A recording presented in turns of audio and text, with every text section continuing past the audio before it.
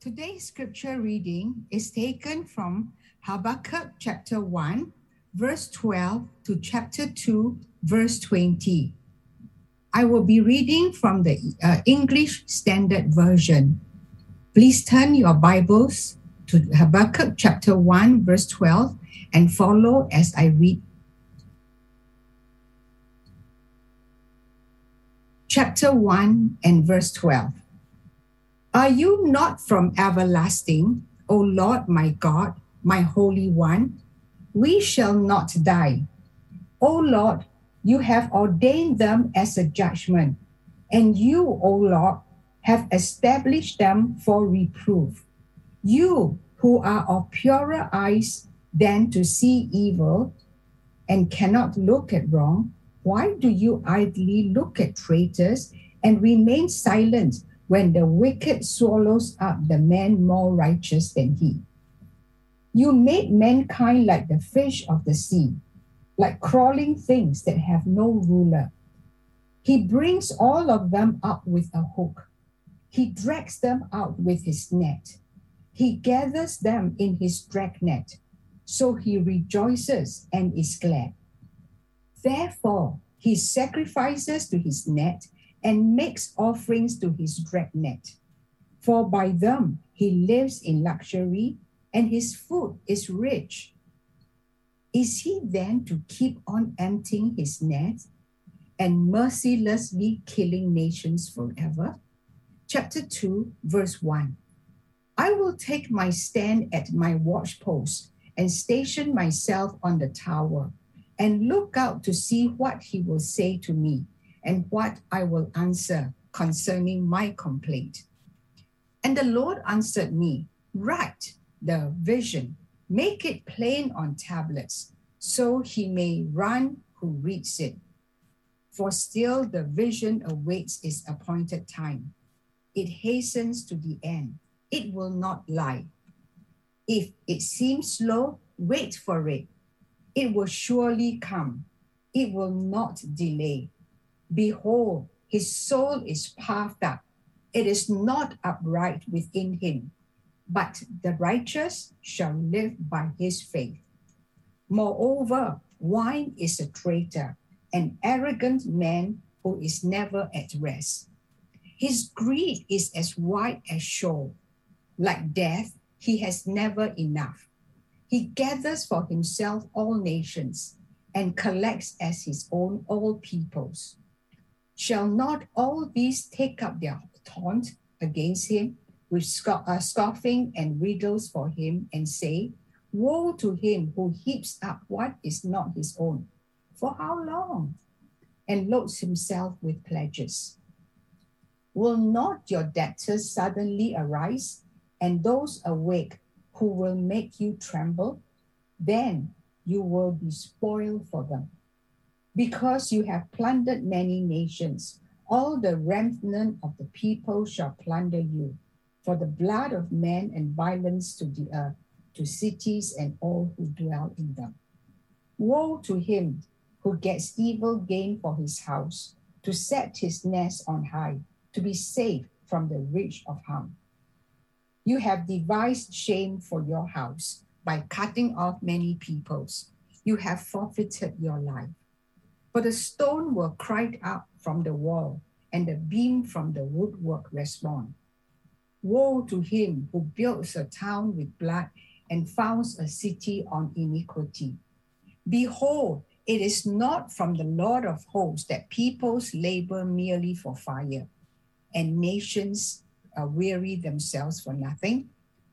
For the earth will be filled with the knowledge of the glory of the Lord as the waters cover the sea.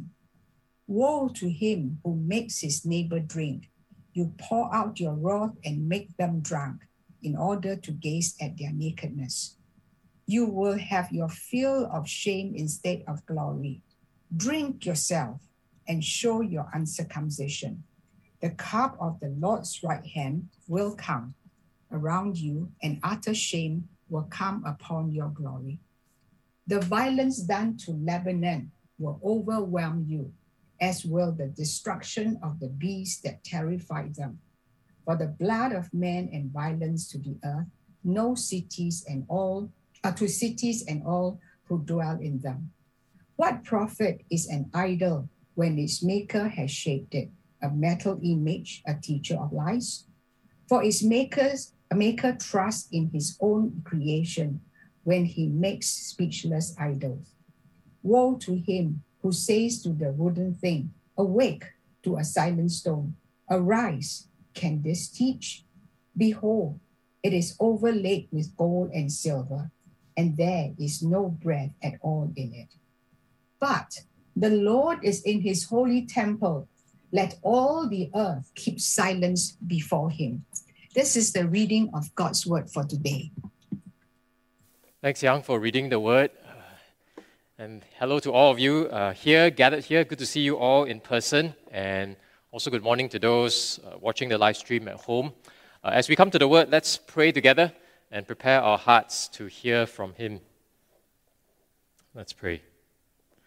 Gracious Father, we thank you for your truth, and we pray that you would open our hearts to receive from you. Father, we pray that you would send forth your Spirit, that you would make our hearts soft, give us ears to hear, eyes to see you in your glory. And Father, grant that we would trust you, that we would walk in your ways. Strengthen us, we pray. Grant us hope in Christ. And we pray this in his name. Amen. I think as Ollie mentioned earlier on before he prayed, I think this year has been 2020. I think one of the reasons why 2021 has been harder for so many of us is we've been waiting for the time. Right? We've been waiting for the pandemic to end. We've been waiting for these restrictions to ease so that we can get back to some kind of normal life. I think many of us have been tired just by this long season of kind of almost standing still, kind of waiting for things to get better. Waiting is hard. We grumble when we wait for our bus, when we wait for a train, when we can't get onto the train because it's too crowded.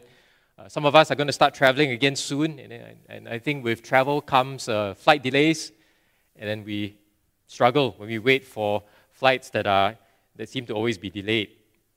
And then this is just some of the smaller things in life. Waiting for some of the bigger things in life is especially difficult. Some of us may be waiting for a job. Some of us may be waiting to get married. It's not easy as we wait as singles for marriage. Some of us may be waiting to have children. Some of us may be waiting to recover from a medical condition, maybe from serious illness or chronic pain. Waiting seems to characterize so much of our lives, and yet waiting is very difficult. It's especially difficult because we live in a culture that craves convenience, that prizes speedy efficiency. We live in a culture that values instant gratification. Right? Why wait when we can get it now? Right? We want things done yesterday, and when we can't get what we want, we get impatient, we get frustrated. I think many of us can resonate with this. We struggle with disappointment, we struggle with discouragement, maybe we even struggle with despair as we wait. So how then are we able to wait well? What does it look like to wait well according to God's word? I think maybe it may encourage us to know that the prophet Habakkuk struggled with waiting. Right? This book is essentially his struggle with waiting and the way he wrestles with that, with God, and the way God answers him in his struggle with waiting. Habakkuk lived in trying times. He lived in the 6th century BC, about 600 years before Jesus' birth. And his own nation of Judah was in serious decline. Now, it was especially hard for Habakkuk because he had lived through a brief period of revival under King Josiah.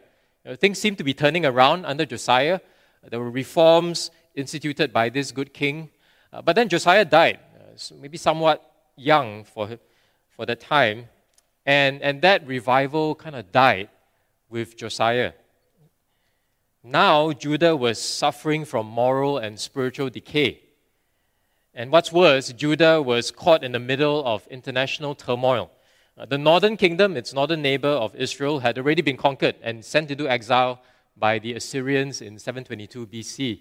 And now the Assyrians were on the decline, and there was a new superpower in the world that was rising, the nation or the empire of Babylon. So Habakkuk lived in these tough, uncertain times where things were really, really difficult. And tough times often give rise to tough questions about life, about suffering, about death. As we heard last week, Habakkuk was burdened by Judah's ungodliness. Right? So he brings his protest to God. Right? We heard this last week in chapter 1, verse 3. How long, O Lord? How long? And how long must I wait? He is bewildered by God's apparent indifference to sin. Why do you make me see iniquity? Why do you idly look at wrong? These are strong words that Habakkuk utters to God. Right? Basically, he's saying, God, what are you doing? Why aren't you doing anything? Why am I waiting for what you should be doing? Habakkuk is puzzled by why he must wait so long for justice to be done. But God's reply to him is even more troubling. Right? We heard this last week. God says that he will deal with Judah's sin, but he will deal with Judah's sin in an entirely unexpected way, in a shockingly unexpected way. Right? Chapter 1, verse 5 and 6. God says, For I am doing a work in your days that you would not believe if told. For behold, I am raising up the Chaldeans, the Babylonians, that bitter and hasty nation. So basically, God will judge Judah, but he will do so through the ruthless, godless Babylonians. Imagine you have a nasty boss in your workplace. Right? Maybe some of us can relate to this. We have a really difficult boss who is just a nasty piece of work. Right? He regularly mistreats his staff, is unjust in the way he handles his workers in the workplace. So, as a good Christian, what do? You pray for justice. Right? You pray for righteousness to be done in the workplace. You don't take matters in your own hands, but you submit it to God. You pray. These are good and godly requests. And then the boss is removed, right? Somehow he's removed from his position, but he's replaced by an even worse boss, by a boss who mistreats his workers even more, someone who is even more unjust. You can imagine your confusion and your distress when that happens, right? God, I prayed for this, and how can this happen? This is exactly what Habakkuk is wrestling with. His confusion and distress are coming to the forefront in this book. He began by asking, How long, O Lord? And God replies. And then now Habakkuk is asking, How can? How can, O Lord? And today we'll look at Habakkuk's second complaint and God's second response to him. As we follow the conversation between the faithful God and his feisty prophet, I pray that we will journey with Habakkuk from protest to praise, from confusion to confidence, from fear to faith. And may God help us to know more of him and his ways so that we hope in him. And may we grow more satisfied in God himself, regardless of our circumstances, regardless even of how much we understand of our circumstances. Amid perplexing providence, God calls us to live by faith, patiently waiting for the fulfillment of his promises and his purposes. So point 1, let's first consider the prophet's protest. Verses 12 to 17 in chapter 1. Is God just? If God's apparent tolerance of Judah's sin is puzzling, God's reply in verses 5 to 11 in chapter 1 is even more perplexing. It is challenging enough to wait, let alone to wait for what seems like an even worse outcome. This is the problem. How can God deal with Judah's sinfulness by sending Babylon, a nation even more wicked and godless? Now, if you go to the doctor and you have a sickness, you go to the doctor, and the doctor says, I have this amazing treatment, but the downside is that the side effects will be worse than your sickness. Would you take it up? Probably not, right? Well, this is exactly what's the problem here. The cure for Judah's sinfulness seems to be worse than the disease.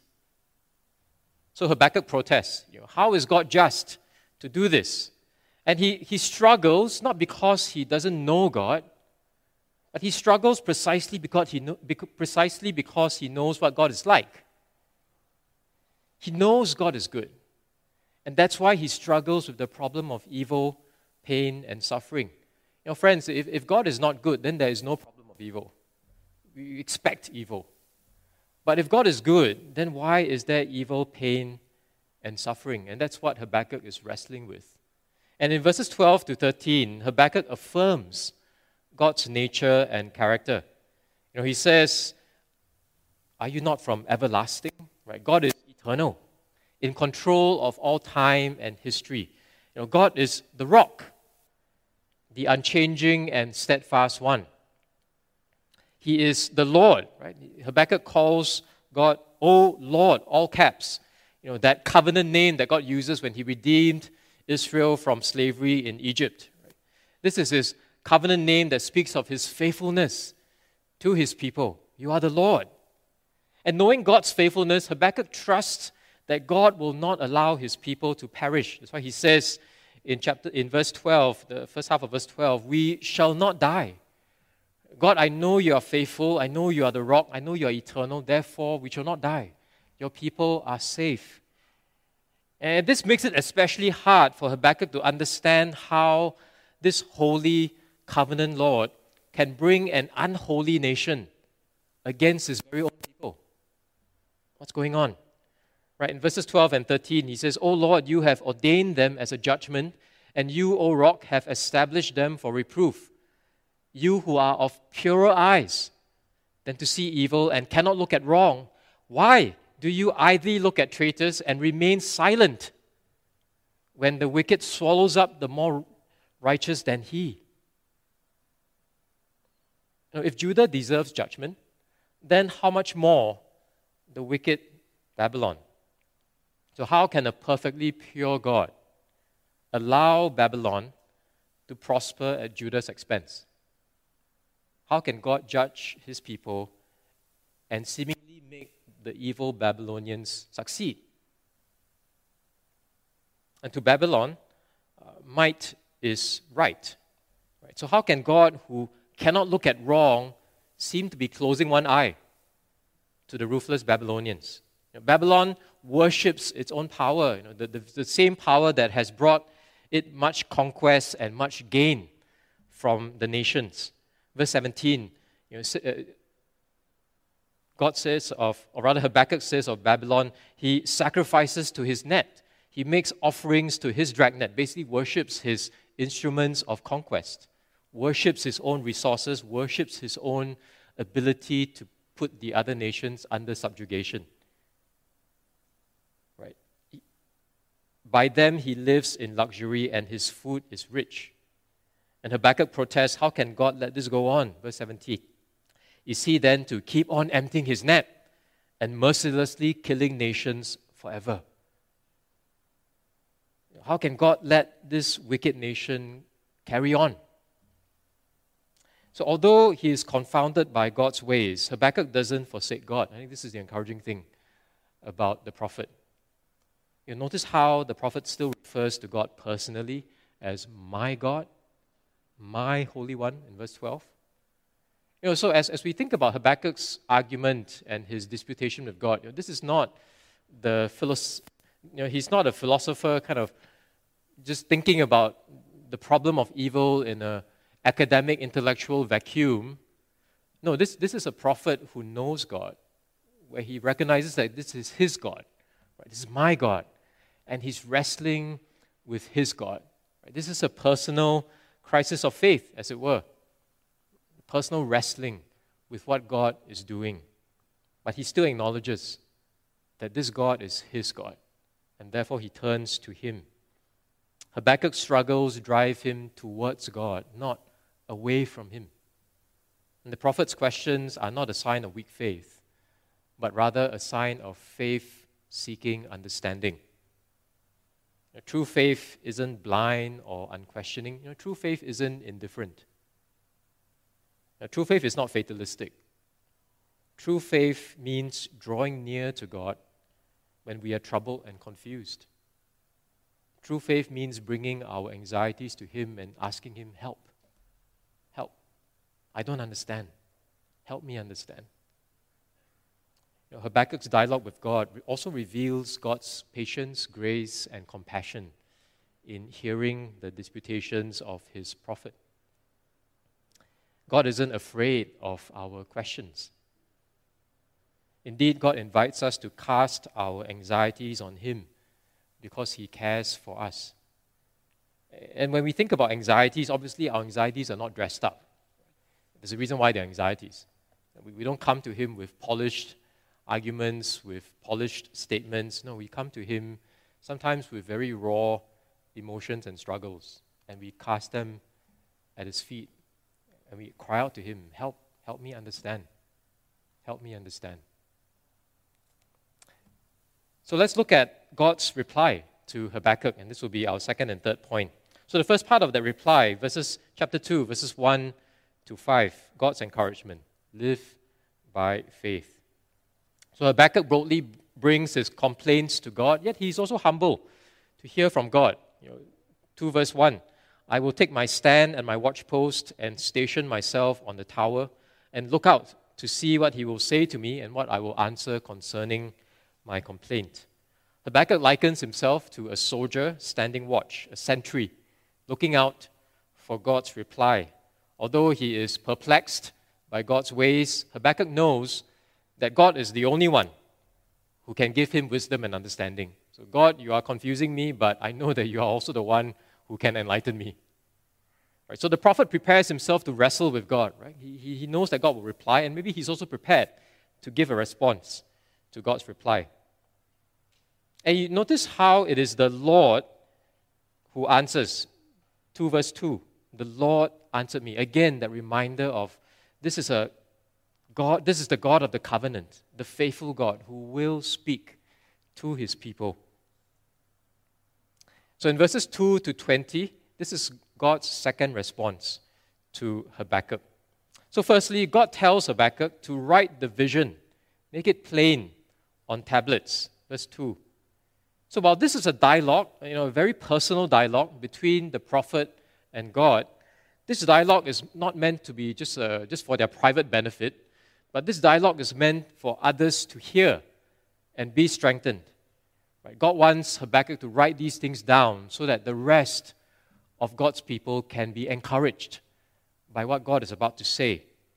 As Paul says in Romans 15, for whatever was written in former days was written for our instruction, that through endurance and through the encouragement of the Scriptures, we might have hope. Right? So these words are conveyed to us to give us hope. And whoever reads the vision is to run with it, to go and share the good news of the hope we have in God.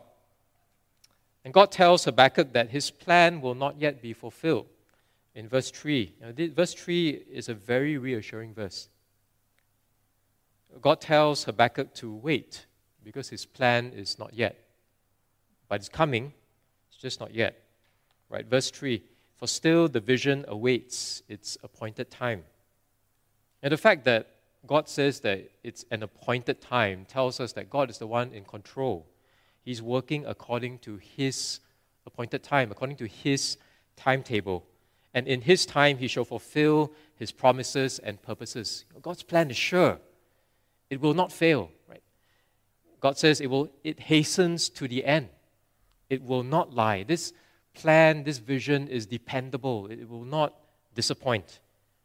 God is the sovereign, divine author who has already written the story. And he has already written the conclusion to the story. Indeed, all of human history is moving inexorably towards this ending that God has written. Nothing will change that. Right? This plan is sure, and God tells Habakkuk, know that my plan is certain. Wait for it. Wait for it. So on our part, we are to patiently wait on the Lord.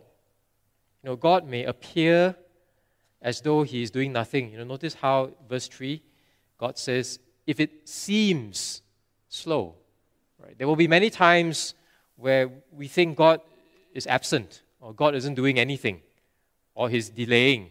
Right? If it seems slow, But even through those moments, God tells Habakkuk, wait, even if it seems slow, wait for it. And we should remember that God's ways and God's thoughts are higher than ours. Therefore, we can expect that His timing will not always be our timing. Right? As 2 Peter 3 reminds us, with the Lord, one day is as 1,000 years, and 1,000 years as one day. The Lord is not slow to fulfill His promise. Beloved, God is never late. God is never late. According to His timetable, God is never late. His will be done in the fullness of His time.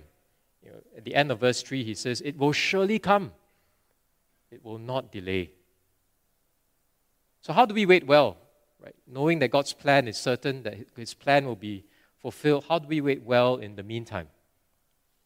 Verse 4 begins by telling us how not to wait. He says, behold, his soul is puffed up. It is not upright within him. Now, this part of the verse refers to the proud Babylonians or anyone who trusts in themselves rather than God. So basically, if we are proud, if we are self-sufficient, if we're trying to make a plan for ourselves, if we're relying on our own resources to get on in life, we won't wait well. We won't wait well. The proud person is not right in God's sight. In trying to be self-dependent, self-sufficient, in making a plan for himself or herself, the proud person is restless, never satisfied. Verse 5. Isn't it ironic? The more we try to take our life into our own hands, the more restless we get, the less satisfied we become. The proud person is greedy for gain. I think perhaps one of the reasons for that is because we feel like, if I'm self-dependent, then I better get more stuff to make it through life. I need more stuff. Right? I need more resources to bring me through all the different things that can happen to me in this life. So the proud person is greedy for gain because he's trying to provide for himself or herself. But this is the irony, right? God says in verse 5, wine is a traitor. That word wine can also be translated wealth.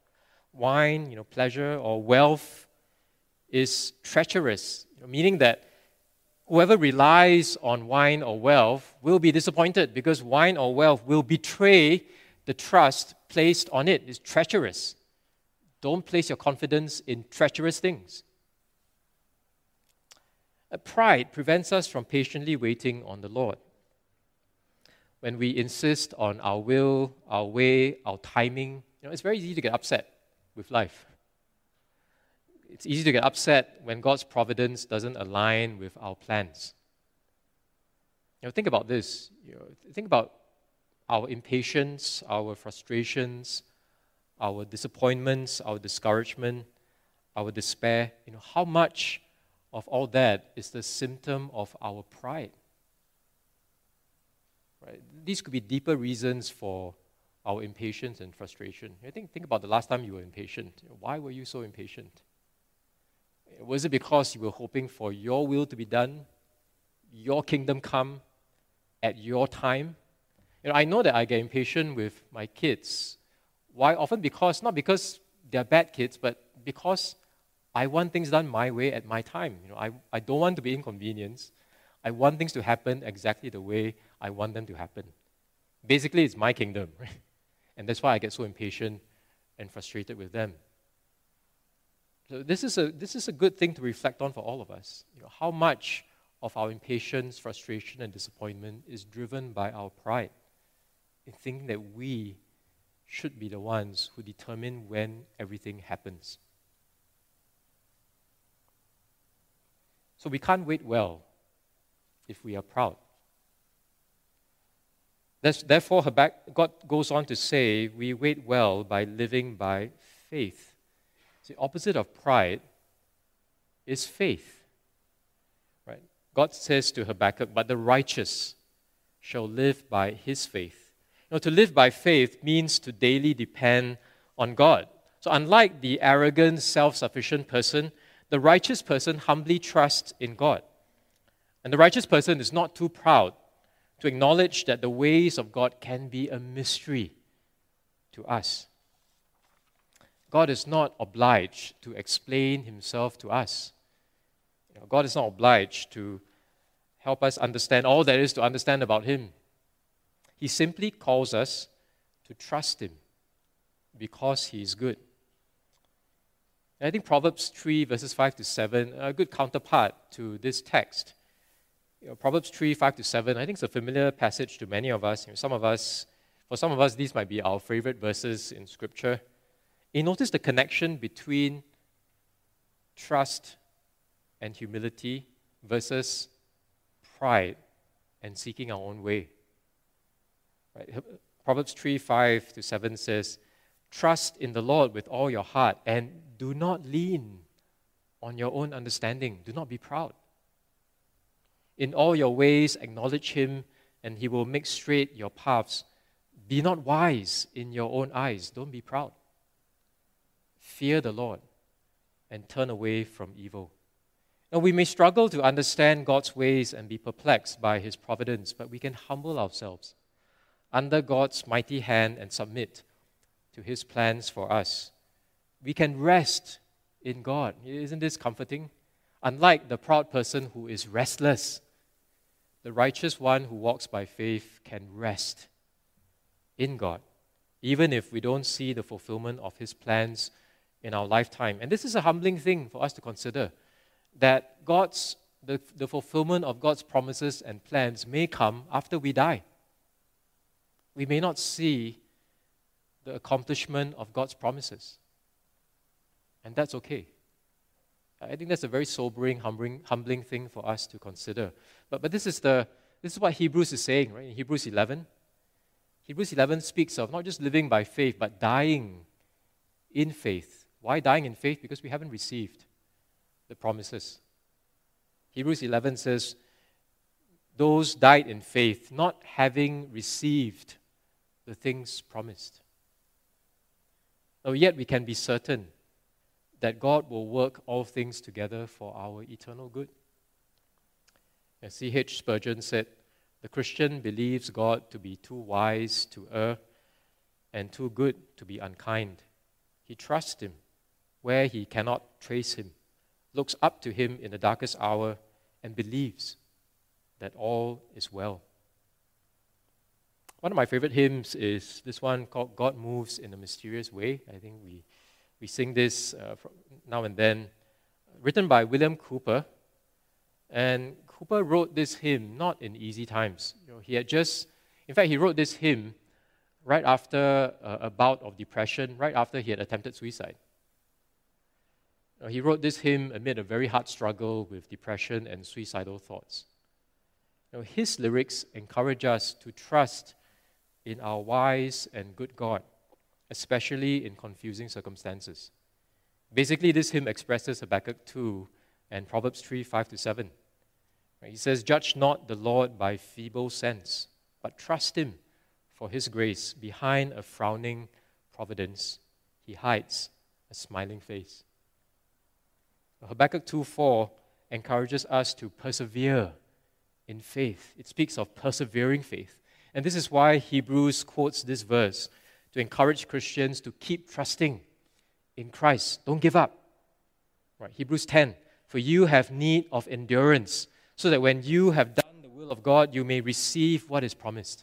For yet a little while, and the coming one will come and will not delay, but my righteous one shall live by faith. And if he shrinks back, my soul has no pleasure in him." Persevere in faith. That's what Habakkuk is telling us. The righteous shall live by his faith. But this begs an even more fundamental question, right? How can we be righteous in the first place?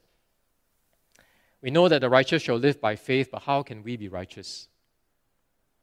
Habakkuk 2 encourages us to have faith in the fulfillment of God's saving promises. Yes, God will save his people. He will judge the enemies of his people. Trust him. Right? So Habakkuk 2 points us to the fulfillment of God's saving promises, and these saving promises are ultimately fulfilled in the Son of God, in Jesus Christ. So Habakkuk 2 points us ultimately forward to the accomplishment of all of God's saving promises in the coming of His Son, Jesus Christ. So have faith in God's saving promises. Have faith ultimately in the Savior whom God will provide. And that's how we can be righteous. That's how we can be righteous. The only way we can be made right with God is by faith alone in this Savior whom God has promised. Faith alone in Christ alone. So Habakkuk 2 speaks of persevering faith, but it also speaks of justifying faith. God made us for Himself, but we have all sinned. Beloved, I hope we realize that we are the ones who are proud. Now, we're not naturally the righteous ones, but naturally we are the proud ones who are self-sufficient, who worship ourselves, who worship our own ability to make a life for ourselves. We have all turned away from God. We've forsaken Him. In our pride, we have tried to live self-sufficiently without God. Because we've rebelled against our Creator, we face His righteous judgment against us. But God, in His grace and mercy, sent His only Son, Jesus, to save sinners like us by dying on the cross, by rising from the dead. And Habakkuk 2 holds out this promise to us, says, we shall live. We shall live. We can be made right with God if we have faith in Jesus. We celebrated Reformation Day last weekend, and the Reformation recovered this precious truth of justification by faith alone, not works. And indeed, Paul in the New Testament quotes this very verse to show that the Old Testament teaches the very same gospel. It's the same gospel of salvation by faith alone, in Christ alone. Right? Same gospel in the Old Testament or in the New Testament is by faith. By faith. Paul says in Romans 1, verse 16, 17, "For I am not ashamed of the gospel, for it is the power of God for salvation to everyone who believes, to the Jew first, and also to the Greek. For in it the righteousness of God is revealed from faith for faith, as it is written, the righteous shall live by faith." Galatians 3:11, "Now it is evident that no one is justified before God by the law, for the righteous shall live by faith." Martin Luther understood these words, and it really opened his mind and his heart to the grace of God. Martin Luther said these words, "When by the Spirit of God I understood those words, the righteous shall live by faith, then I felt born again, like a new man. I entered through the open doors into the very paradise of God." Friends, this is how we will be satisfied. This is how we will enjoy rest, being made right with God through faith in Christ. Finally, let's look at the third part of the sermon, third point, which is the next part of God's reply, verses 6 to 20. God's assurance, justice will come. Now, Habakkuk began by asking God, "How long, O Lord?" And God's reply to him was, "Wait. Wait patiently. Live by faith, not by sight. Know that my plans will be fulfilled. So wait." But Habakkuk also questioned God about His justice. Right? God, how can you be just in sending Babylon against your people? How can you do this? And in verses 6 to 20, God replies to that. Right? God assures His prophet that He will be just. He will uphold His justice. Babylon will be judged. And verses 6 to 20 are what they call a taunt song. Right? It's a bit like trash talk. No, not really. It's like taunt song with pronouncing 5 woes against Babylon. Right? The first woe is in verses 6 to 8. The plunderer will be plundered. As you look at these woes, there's a lot of poetic justice going on in these verses. Whatever Babylon does will be done to it, right? An eye for an eye, a tooth for a tooth. These verses are very clear that justice will be served. They will get their comeuppance, right? They will get what they deserve, exactly according to what they have done. So the plunderer will be plundered. The first woe says, "Woe to him who heaps up what is not his own. Because you have plundered many nations, all the remnant of the peoples shall plunder you. Babylon, which unjustly pillaged and looted other nations, will finally suffer loss." The second woe, verses 9 to 11, the conqueror will be conquered. Woe to him who gets evil gain for his house. You have devised shame for your house. By cutting off many peoples, you have forfeited your life. Babylon selfishly sought security for itself. Right? It sought to build a house, an empire for itself at the expense of others. But the irony is that even what it builds, right, that the house that it builds will cry out against it in judgment. That's in verse 11. There's some figurative language of how even the house shall speak against Babylon. The third woe, verses 12 to 14, the ambitious will have nothing. Woe to him who builds a town with blood. Behold, is it not from the Lord of hosts that people labor merely for fire and nations weary themselves for nothing? Babylon oppressed others to promote its own vain glory, to satisfy its ungodly ambition. But all of its proud ambition will turn out to be futile. In fact, God himself will see to it, right? Is it not from the Lord of hosts that all the things that you labor for are for nothing? All the things that tire you out, all the things that you give so much time and effort and energy and headspace to, all these things will turn out to be nothing. Why do you weary yourself for nothing? The fourth woe, the shameless will be shamed. Verses 15 to 17. Woe to him who makes his neighbors drink. You pour out your wrath and make them drunk, in order to gaze at their nakedness. The cup in the Lord's right hand will come around to you, and utter shame will come upon you, your glory. So Babylon took pleasure, right? Took delight in exploiting and humiliating the nations for its own enjoyment. Right? It kind of made the nations drunk so that it could kind of watch them in their nakedness. But now, what goes around comes around. Right? Babylon will drink the cup of God's judgment. In the fifth woe, the idolatrous will end up powerless. Right? Verses 18 to 20. What profit is an idol?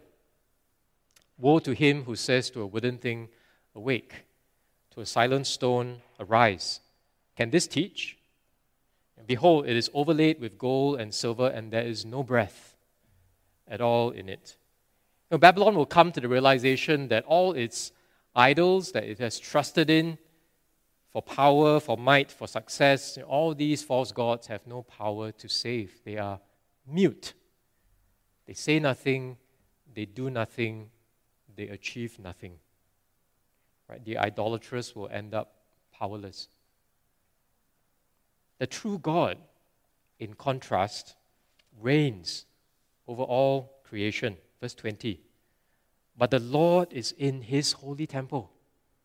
Let all the earth keep silence before him. This is the irony, right? That the false gods are silent. They say nothing. But here, the worshippers of the true God are silenced. They are silenced by his awe, by his majesty, by his glory. They come into his temple and they have nothing to say. I think that's a common response in Scripture to the glory of God. Not the multiplying of more words, but actually silence. Reverent silence. And I think this also tells us what's happening to Habakkuk as well. Remember, he began with disputations. Right? He began with, in a sense, arguments with God. Right? He's asking God questions. God's responding. He's asking a question back. There's a seeking after God in that sense, an argumentation, a disputation with God. But ultimately, God says all of Habakkuk's protests will be hushed, will be silenced. Right? And Habakkuk will keep silent, not because he is resentfully kind of not saying anything. No, but Habakkuk will keep silent because he has finally encountered the greatness of God himself. Right? God doesn't just give Habakkuk answers. God reveals his glory to his prophet. And I think when Habakkuk sees the glory of God, Habakkuk is silenced. Right? It's very much like Job at the end of the book, where he says, I heard of you, but now I have seen you, and therefore I repent in dust and ashes. It's the same response. And I think that's what God is telling Habakkuk as well. Your protests will be hushed, not because you have all the answers, not because your circumstances have improved, but because you have encountered the great God. And friends, when we see God for who He is, when we encounter Him for who He really is, we will be silenced in reverent awe and worship. Our hearts will be lost in wonder, love, and praise and adoration. It's not just about getting answers from God, it's about worshiping Him, of adoring Him, of trusting in Him, because we see Him for who He is. Habakkuk learns to be satisfied in God Himself. In the words of Psalm 73, verse 26, my flesh and my heart may fail, but God is the strength of my heart and my portion forever. This is the encouragement to us, beloved, from the book of Habakkuk. Hope in God. Not just in the answers that He can give you, not in the things that He can give you, but hope in God Himself. See Him for who He really is. The judgment on Babylon warns us against worldliness. Greed, earthly security, vain ambition, shameless pleasure, idolatry. These things do not last, and these things have no power to save. Instead, Habakkuk calls us to live by faith in the faithful God, to wait patiently for the fulfillment of His promises and purposes, to rest assured in God, to know that God and His gospel will ultimately triumph. And verse 14 is a glorious, glorious promise of the triumph of God's purposes. The nations of the world trust in their own efforts, seek after things that end up to be nothing. But in contrast, God says through Habakkuk, the earth will be filled with the knowledge of the glory of the Lord as the waters cover the sea. And how will this happen? God will bring His salvation to the ends of the earth by shining the light of His gospel in the hearts of people worldwide, to give the light of the knowledge of the glory of God in the face of Jesus Christ. So Paul picks up on this verse in 2 Corinthians 4. It's the work of the gospel. And this is how God will triumph. This is how God will spread His glory across the world. Therefore, don't weary ourselves for nothing. Seek first God's kingdom. Live for Jesus and His gospel. It will be worth it. Walk by faith in Him as exiles through the wilderness of this world, because one day our faith shall become sight, and God's justice will come. And God's judgment on Babylon is but a preview of this coming greater judgment. Habakkuk wrestled with God's justice, right? How can? Ultimately, the answer to Habakkuk's question can only be found at the cross. At the cross, a seemingly even greater injustice was perpetrated as an innocent man was crucified for the sins of the world. And yet, the cross demonstrates God's justice.